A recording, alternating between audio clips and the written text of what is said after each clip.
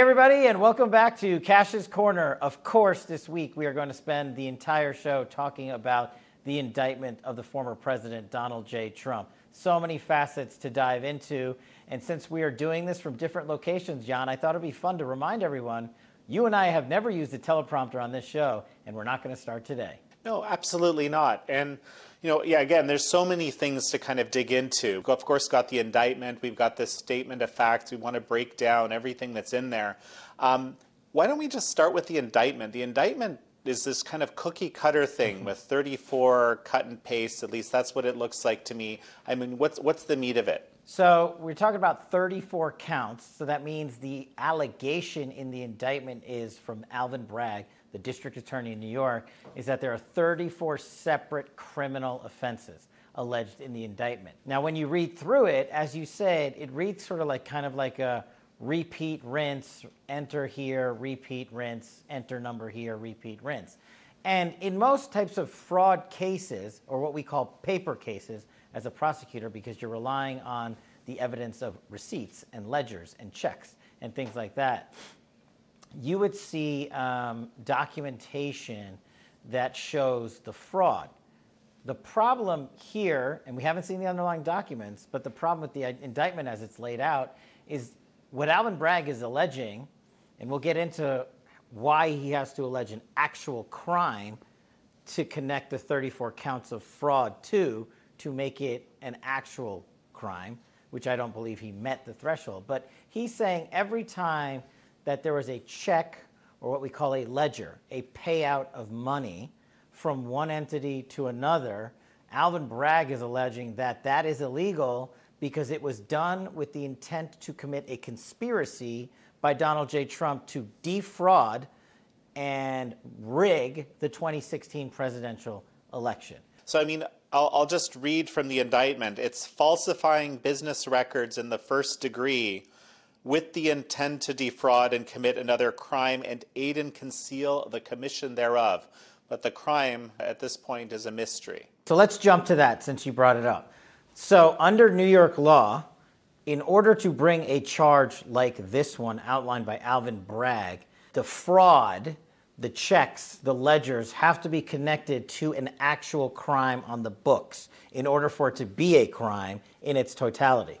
So if you don't have Part A or Part B, you can't bring the case under the law. And what you're saying is, what's the attached crime to the purported fraud that Donald Trump perpetuated by utilizing these checks and ledgers? It's a great question, Jan, because there isn't one that I see outlined in the indictment. And there isn't one that Alvin Bragg has talked about in public about it. And the indictment, just to remind our audience, is the charging document. And as every judge who's ever presided over a case, and every prosecutor and every defense attorney who's ever presided in a courtroom during a jury trial, the indictment, as the judge will instruct the jury, is not evidence of any crime whatsoever. That's the law in all 50 states and the federal government. But what the prosecutor's supposed to do in the indictment is inform the judge what is the legal threshold that I am bringing to you, the judicial officer, this case to be heard ultimately by a jury. In the conspiracy, what he's saying is, if you look at the first portion of the indictment, I think he calls it a catch and kill scheme. It's in bold in the statement of facts. What exactly is a catch and kill scheme? That's not a crime. What it is, to me, is a headline. And what I think Alvin Bragg has been trying to do this entire time is have the mainstream media run another level of a disinformation campaign like they've done so many other times, but utilizing his indictment to just say Donald Trump's a criminal. The problem he's run into is even the mainstream media has said, as you have astutely pointed out, Jan, what is the crime? The crime, if I were to do Alvin Bragg's job for him, he needs to connect an actual conspiracy on the books. Conspiring to defraud and rig the 2016 election in general isn't a crime in the New York State judicial process. And as we now know from the Federal Election Commission, the Department of Justice, and the Southern District of New York, the federal prosecutors, who all refused to bring any sort of case on these facts against Donald Trump. What Alvin Bragg would have to do in a state court is allege a state crime and connect it to a state violation to bring those two together. He's done neither, in my opinion. If he tried to bootstrap it to a felony, which is essentially the narrative he's putting out there, that's unconstitutional. That's not how New York state law works. And we can get into the legal weeds about it if you really want to, but I think what's important for our viewers to understand is the mechanics of the state court system and a federal court system. There are two for a very good reason. State law violations are prosecuted in state court. Federal law violations are prosecuted in federal court. You can't just combine the two and say, hey, I'm going over here to court, my home court advantage for my home team here because I think I'll get a better reception, which is essentially what Alvin Bragg's done. And since we have the answer from the federal government and that they didn't bring a charge, it's up to Alvin Bragg to show us what an actual crime connected to this catch and kill scheme is. And I don't think he's done that. Maybe this is a little bit in the weeds, definitely. So there's this indictment, right, which is, essentially 34 times of there's a very short statement that I made at the beginning. And then there's this statement of facts where the kind of, I guess, the legal strategy or the legal theory is developed. And so are these both part of the indictment? How does this work exactly? Yeah, they sort of dovetail into one another. But let's stick with the indictment for just one more minute, Jan, and talk about the 34 counts just so we can illuminate some things for our audience. What Alvin Bragg is saying in terms of the duration of the criminal enterprise that Donald Trump supposedly committed began back in 2016 and ran all the way through 2017. The problem with a substantial number of the counts is he's alleging Donald Trump tried to rig the presidential election of 2016 in year 2017. That's just problematic without the law. That's just logically impossible based on facts and, time.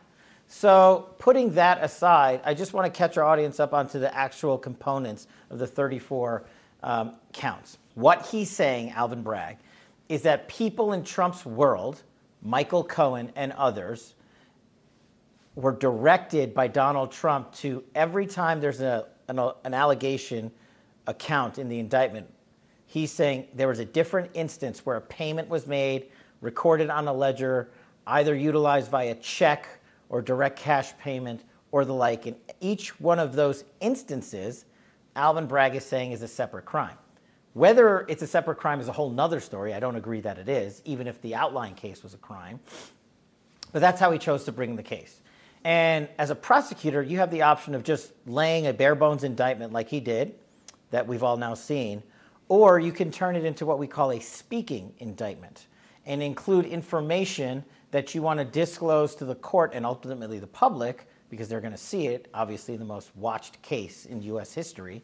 Alvin Bragg chose to include a statement of facts. What he's saying is he is trying to layer meat on the bones of the indictment by saying this is the overarching scheme that Donald Trump perpetuated with people like Michael Cohen and other attorneys and other individuals that are highlighted by title to protect their actual personal information.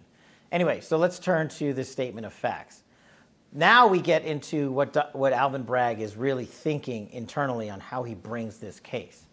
And what he's saying is each one of those instances of the 34 counts in the indictment, each one tracks with a specific set of facts, i.e., Donald Trump instructed Michael Cohen to pay this amount of money on this date, and on next date, this amount of money was transferred from Trump org to this bank account, or from Trump org to this checking account, and the like.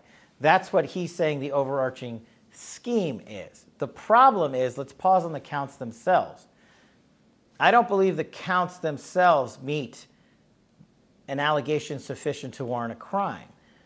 Because if it were true, then any individual in elected office, state or otherwise, who took campaign funds and spent it on lunch or T-shirts or a limousine service or the like, could, under Alvin Bragg's theory of prosecution, be charged for interfering in the electoral process by utilizing campaign funds.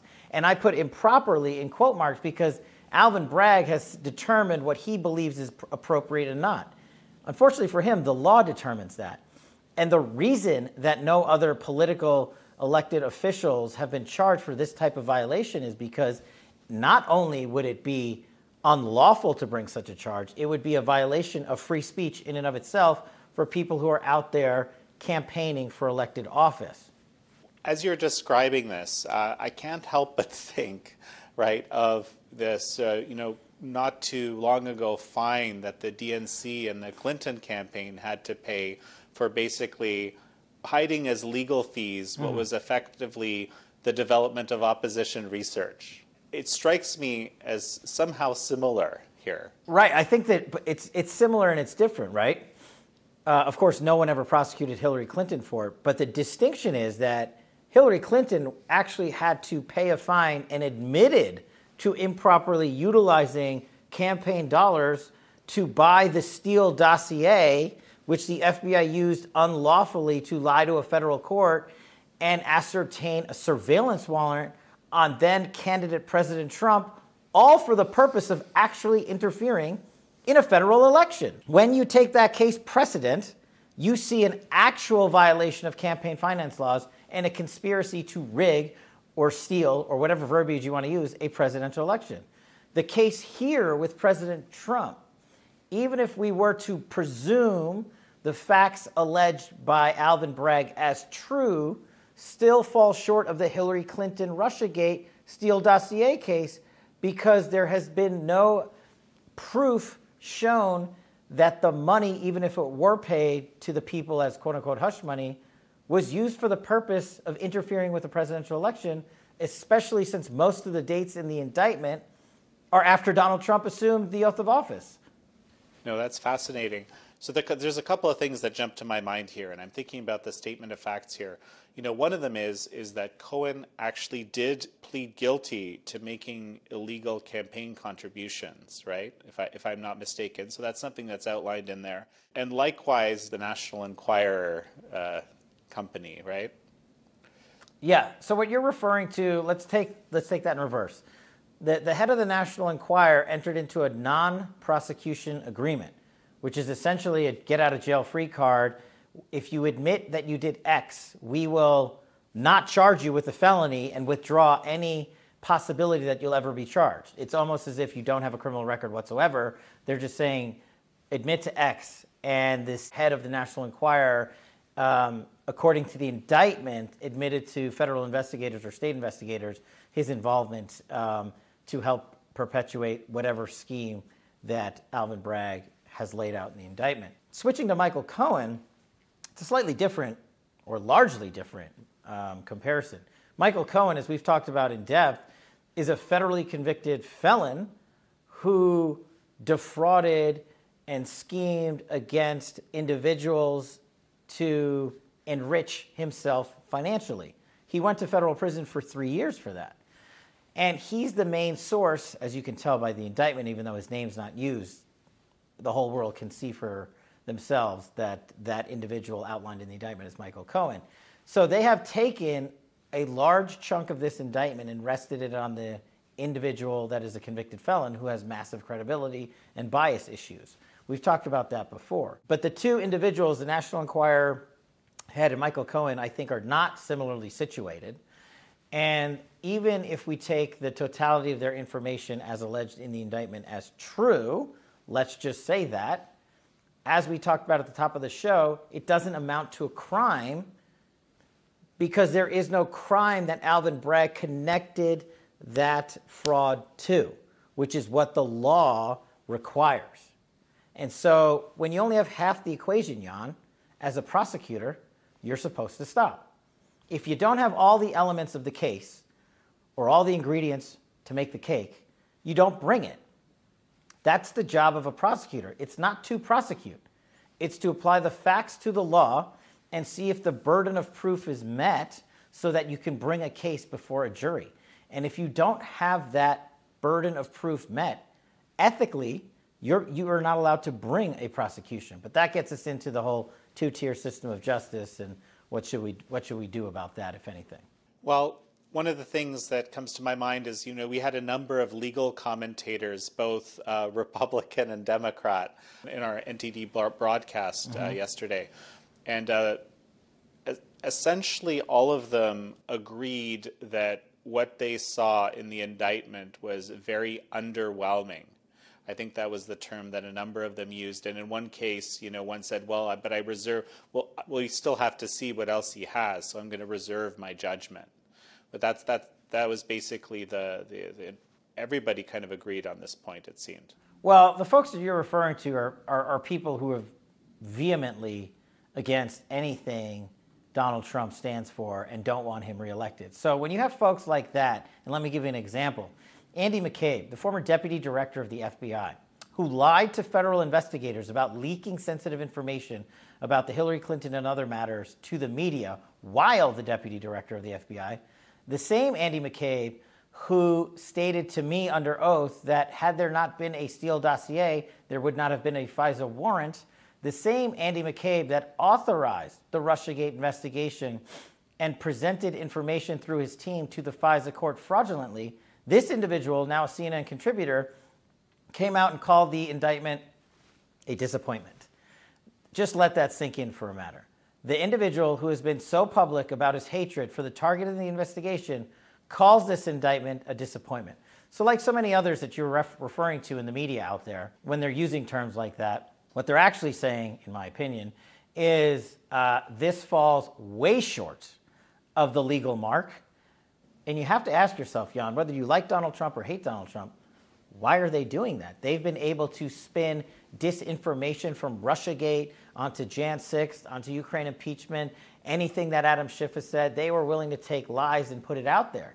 If these individuals can't themselves stand up and say Alvin Bragg has made a case, you don't need to listen to me, Jan. I think the case is, by their own admission, deeply flawed. Kash, let me just actually read from this statement of facts again. We mentioned the catch and kill scheme to suppress negative information. There's kind of three other parts to the argument. The second one is the defendant falsified business records. The third is investigation into Lawyer A, that's Cohen, and the defendant's pressure campaign. And finally, Lawyer A and AMI admit guilt in connection with the payoffs with the intent to influence the election. To me, that's the entirety of the legal theory. Is that right? That's it. They are saying Donald Trump's intent was to interfere with the election by concocting this scheme. And therein, I think, to me, lies the problem. You have a convicted felon saying that this was what Donald Trump wanted, and you still don't have the nexus to the conspiracy that we talked about earlier, making this whole scheme an illegal act. So it sounds as if that's the best that Alvin Bragg has, he's going to have some serious problems. And look, Jan, as a prosecutor, let me just tell you this. In the indictment, if you're being professional, you keep the indictment very bare bones, just outlining the information that you want to make public under the law as it is required for an indictment. And you just show the court the charging document and you have an arraignment and you move on. A prosecutor that writes this statement of facts in support of his indictment is one who wants more attention immediately out of the gate. And he had his opportunity, Jan, to put his evidence forward. He chose every word in the statement of facts himself with his prosecutorial team to put meat on the bones of this indictment. And I think he fell far short of the measure. And if he had anything better, Jan, it's not like he's holding it back. He would have brought it.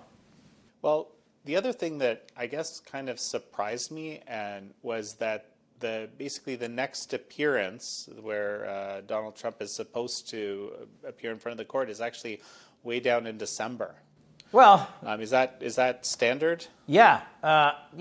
It sounds like a long time for those not used to the state court process. But a criminal case in New York, on average, can take about 2 years to get from arraignment, which is what happened this week, to jury trial. There's so many intermediary steps that occur in between those two. And in the New York State court system, 95+% of cases never get to jury trial.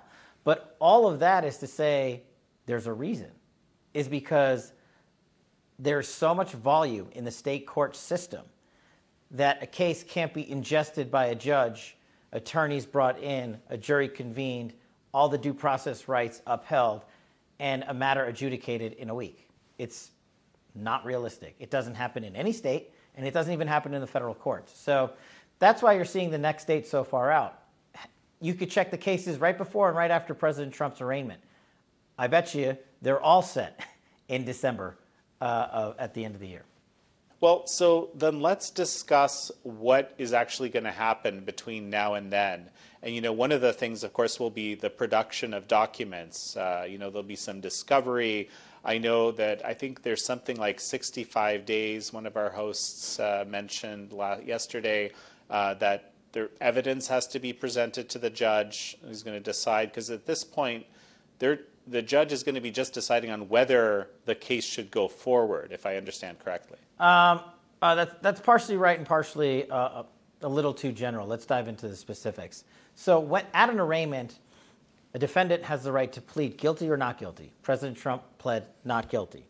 Accompanying that, under the due process laws of New York State and the federal government, there is what's called a demand for discovery and jury trial. He's made those demands, and the judge has granted them, as is his constitutional right. So what happens now? Discovery is a fancy word for evidence and information. The prosecutor is supposed to turn over, in at least a rolling fashion, all of the evidence he has ascertained in his investigation. Whether it proves guilt or whether it shows innocence or somewhere in between, he's supposed to start filing that over to Donald Trump's defense team. Whether it's paperwork, electronic communications, voice recordings, videos, source-provided documentation, and the sources themselves, all of that over the coming months moves over. Now, the reason that there's such an extended process is because as this stuff is ingested by the defense counsel, they are going to be making pretrial motions before the jury trial date comes up to say, Judge, based on this evidence, we feel that you should censure the prosecutor for withholding evidence of innocence. Based on this discovery obligation, the prosecutor has failed to meet his burden on X, Y, and Z, and there can be some kind of censure. What I think you'll see in this case ultimately, and in my opinion, they should not seek a motion to dismiss right out of the gate. What they should do is akin to what we did in Russiagate, or what any good defense attorney would do. Get all the information the government has in its possession. Collect it, ingest it, so you know what they are going to charge your client with in public. And then utilize that ammunition. This is a public defender strategy, not something that's just applicable to Donald Trump. Then you go into court and say, Judge, there's a Brady violation. Judge, there's some prosecutorial misconduct. Judge, there's a grand jury violation. How did this material leak to the public before the arraignment occurred? And there's so many other matters. Judge, we need to know more about source X, Y, and Z. He's highlighted here, but the prosecutor has failed to provide us with more information. So there's that constant back and forth. And I believe what you'll see in this case, which is why so many people in the media have said they're disappointed, is that there's not going to be a showing of this, show of force, of evidence to just inundate the Trump camp to say, oh, wow, look how guilty he is, because the crime itself doesn't exist. And if the crime itself doesn't exist, what is he going to do? Create evidence that doesn't exist? These are going to be problems Alvin Bragg's team is going to have going forward. And then you'll get to the motion to dismiss. That's my approach, how I would take it. I don't know. I haven't talked to these defense attorneys. I don't know if they're going to go for the motion to dismiss right out the gate. But I think there's an opportunity here for those out there who've been saying, anyone that says there's a two-tier system of justice is floating some sort of crazy conspiratorial theory. And we've sort of covered this over the years from Russiagate onwards. And I think this case, which will be the most watched criminal case in U.S. history, is a way to show people who don't necessarily pay attention to these matters what exactly is going on. And was there prosecutorial misconduct or prosecutorial overreach? Is the judge, and oh, by the way, Jan, on a motion to dismiss, that's an extreme measure for a judge to issue a ruling in favor of the defense.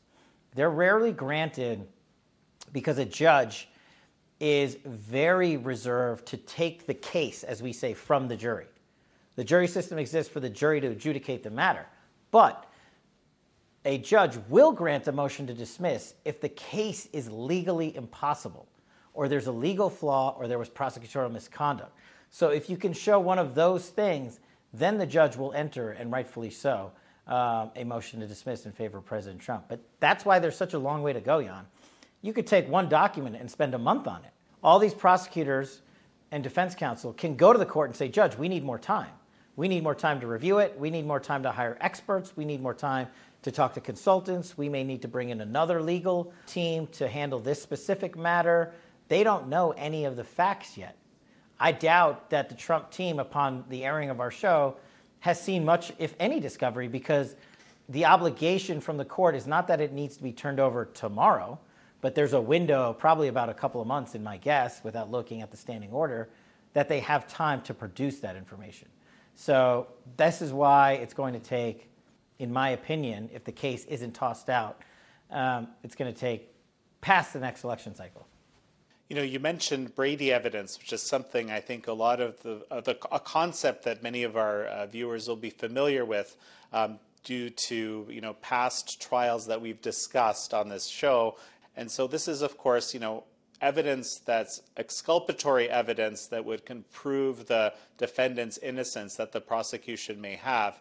And of course, they need to present that as readily as they would the damning evidence and so forth. So, you know, but I was kind of curious about this because you're saying there's no case, the case isn't convincing in itself. So it's almost like anything out there becomes Brady evidence. How does that work? Well, that's a great question. So from a prosecutor's position, anything that even comes close to what might be Brady evidence, that could be evidence of innocence, not that it is, that possibly could. A prosecutor is supposed to, under the canon of ethics that guide how we prosecutors operate and how due process the law operates, is supposed to err on the side of caution and turn it over.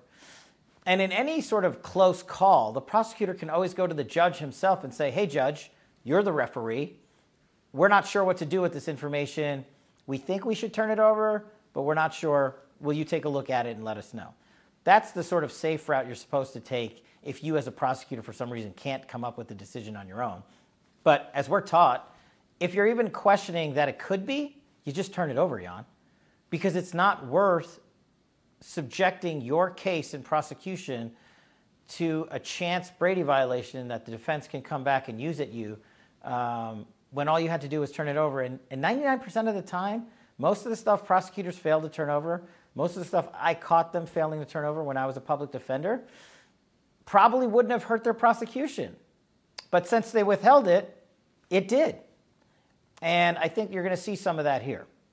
Is this commonly done, or is this uncharted territory? That's the other question I have of, you know, basically kind of this complicated legal theory or tenuous legal theory. It's not commonly done. As I said earlier, you know, as a prosecutor, you either have the facts in the law to bring the case or you don't. You're not supposed to go in there and create a novel legal theory. That's the job of the state legislature. The New York State legislature, just like Congress does for the federal government, the New York State legislature has a penal code. And it says, these are the crimes in our book. And if the crime is not in this book, it's not a crime because the Congress for the state of New York ascribes what is and isn't an illegal act. Not the prosecutor, Jan. The prosecutor's job is not to go in there and say, well, if we connect A to B to C and then maybe talk about a federal violation, I think we can sort of get there and say there was this overarching conspiracy and we have a crime. That's not how it works.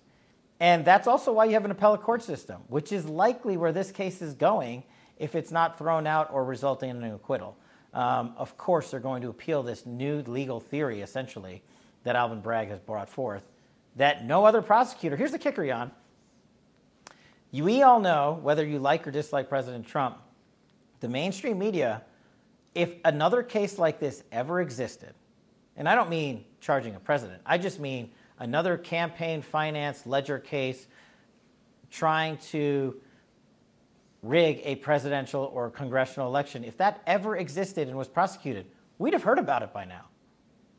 Whether it was in Arkansas or California or the Southern District of Texas or what have you, we'd have heard about it. And the reason we haven't is because no one has brought it, which is why people on the TV have continuously said they're disappointed, which is why you have egomaniacs like James Comey, the former FBI director who signed off on the fraudulent FISA warrant, the boss to Andrew McCabe, who went out in the public and called it a, quote, good day that Donald Trump was charged. You were the #1 police officer in the United States government. And instead of looking at the facts and the law, you're espousing your opinion to say it's a good day that someone was charged improperly? Well, it's not surprising to me, since James Comey had conducted so many improper acts as FBI director and conducted the illegal act of leaking classified information.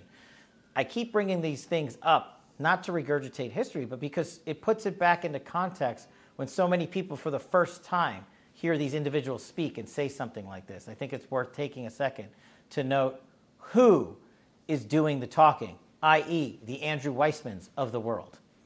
Now that you bring this up, I want to touch on something that you mentioned earlier, which is just that if this legal theory goes forward, it opens the door to all sorts of prosecutions potentially for, like I think you said, spending that you might have done for lunch and connecting that with some kind of election interference. Can you expand on that a little bit? Yeah, let's just look at every member of Congress. There's 535 members of Congress, 435 in the House, and 100 United States senators, 535. I understand there's only one president.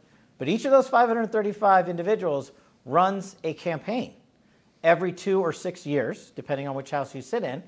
And every one of those individuals pays people to advise them, pays people to come onto their staffs, goes out to lunch, goes to advisory board meetings, goes to luncheons, gets their hair cut, and utilizes campaign funds to do a lot of this while they're running for office and while they're running for re-election. And we're just looking at the federal level. How is it that none of these individuals have been charged with this same type of conduct before? We haven't even dropped down to the state legislature level. Each state has up to a few dozen members in their state legislative houses and senates. How come none of them have been charged under this legal theory? And in my opinion, the reason they haven't been charged is because it's a legal fiction. They know that if this case were to result in a conviction, then the overwhelming majority of folks in Congress, state or federal, would be guilty of similar conduct. And then the question is, who's going to bring those charges?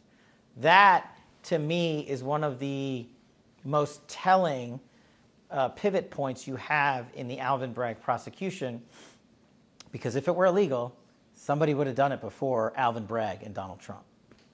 Well, maybe it's a little bit different in this case. So I just want you to speak to it because, in this case, hiding, an alleged affair, right, so to speak, actually might help the electoral chances or likely would help the electoral chances of the candidate, right? Right. But again, let's say we're assuming it's true, and let's put aside the fact that Bill Clinton paid $835,000 to quiet his affair. If it was done to impact a federal election, that's not a state crime. So bootstrapping a New York State legal theory to a federal conspiracy doesn't equate. There's two systems of justice, as we talked about, and as we also talked about, the federal government, which I believe rightfully chose not to prosecute Donald Trump on those facts because they believed it wasn't a crime to use campaign dollars in that fashion. And just for the benefit of our audience and myself here, how is buying lunch similar to this kind of hiding of a payment? Great point. And I should have clarified earlier. If someone who is running for office sits down and uses campaign finance dollars to buy someone lunch and say that someone is an advisor, a campaign staffer, a possible donor, this is what politicians do every single day of the year that they are on the campaign trail. And those individuals on the receiving end, the donor, the staffer, the advisor, the lawyer, what have you, are all in that seat to help define what the result of the upcoming election is going to be. And that's why I equated it to that, and that's why that activity, in my opinion, is not illegal, and that's why this activity is not illegal. Remember, Jan, The law doesn't distinguish between what you might find moral and immoral in terms of, was this such a grotesque act having to do with hush money and possible marital affairs versus a lunch at a fancy steakhouse. The law is anodyne to that, as it's supposed to be. Unless there's a specific separate criminal offense for hush money payments regarding marital affairs during a campaign election cycle, then the Congress in the state of New York didn't intend for that to be a crime. Otherwise, they would have legislated it as such. And that's why, to me, all of it is in the same boat. And that's why, to me, the crime fails for Alvin Bragg. And Jan, you know, on this show, we talk a lot about Congress's obligations for constitutional oversight when there's overreach by federal and or state government. Well, I think Congress has a role here, especially now that Alvin Bragg has admitted himself that at least $5,000 of federal funding was used in the investigation and prosecution of these charges against Donald Trump. Well, that's American taxpayer dollars. And let's flip the script on them.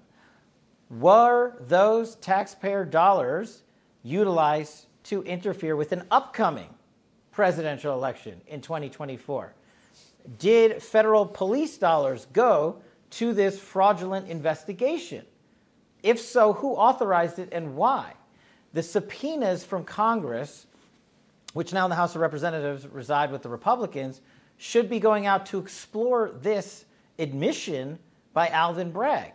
Now, it could be that it was all above board and done right, but it's sufficient with the underlying indictment's problems that federal officers in Congress demand answers of Alvin Bragg under subpoena and then bring him and his officials in. Remember, it's now been publicly reported that Alvin Bragg had to hire, I think the guy's name is Colegio, and he was the one who created this novel legal theory to prosecute Donald Trump. Great.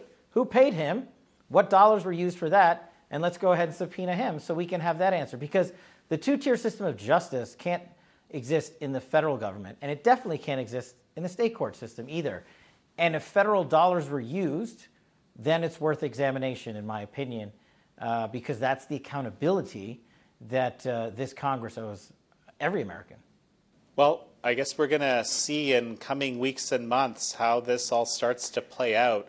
You know, the one other thing I wanted to mention on the show, it's just very, very curious timing that the Ninth Circuit Court basically just ordered Stormy Daniels herself in a totally separate case, this defamation case where she is needed to pay out President Trump's legal fees for this defamation case, to pay, I guess, the final payment. It's something to the tune of $122,000.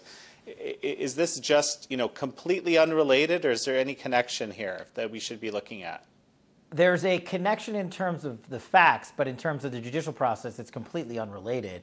The timing is an actual coincidence because it's brought by completely separate entities.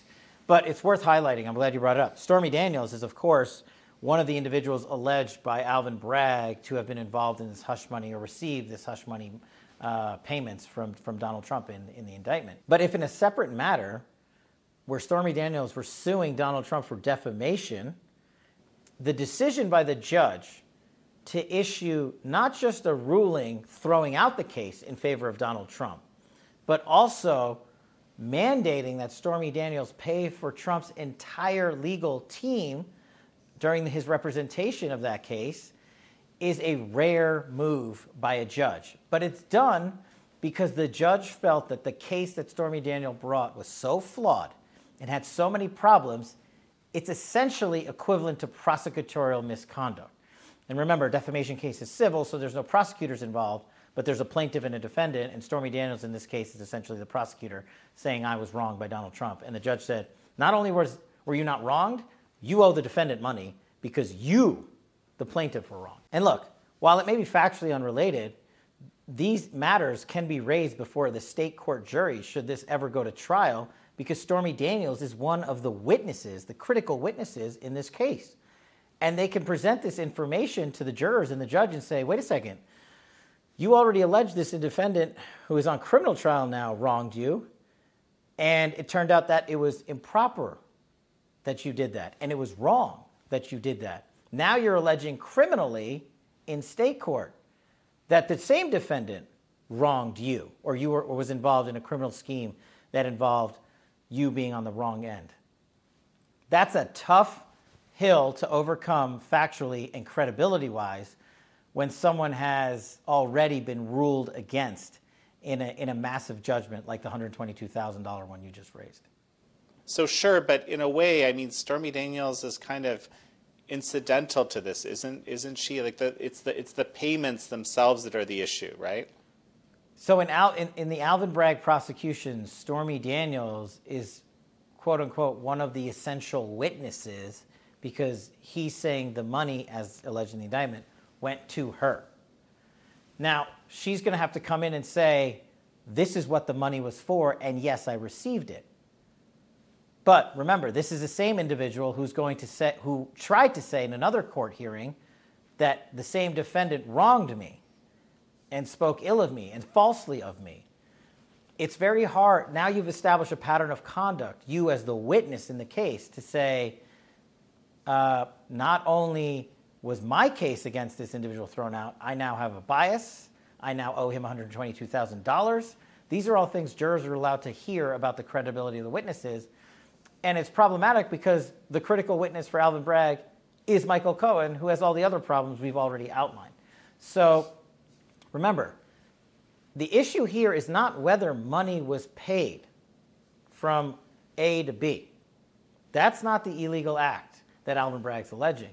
The issue that Alvin Bragg is alleging is that money was paid from A to B and it was done with the intent to defraud a federal election. That's a whole different narrative. Even if that law were on the books, which I don't believe it is, even if that law were on the books, I don't think they have the facts to meet it. But that law, this is the distinction, Jan, isn't on the books. And that's what everybody's been saying in the media as to why they have a problem with this prosecution. Yeah, and of course I'll add that President Trump vehemently denies that there was any affair with Stormy Daniels in the first place, too. And there's a ton we're going to be finding out over coming weeks and months. We'll cover it on the show when appropriate. I guess it's time for our shout-out. Indeed it is, Jan. This week's shout-out goes to Rhonda Hensley. Thanks so much for posting your comments on the board for Kash's Corner, and thank you everybody who participates in our weekly live chats on Friday night. We hope you've enjoyed the live chats. We're going to continue to do them, and we ask you to keep posting your comments on the board as Jan and I read them all when we have a spare minute. And we'll see you next week on Kash's Corner.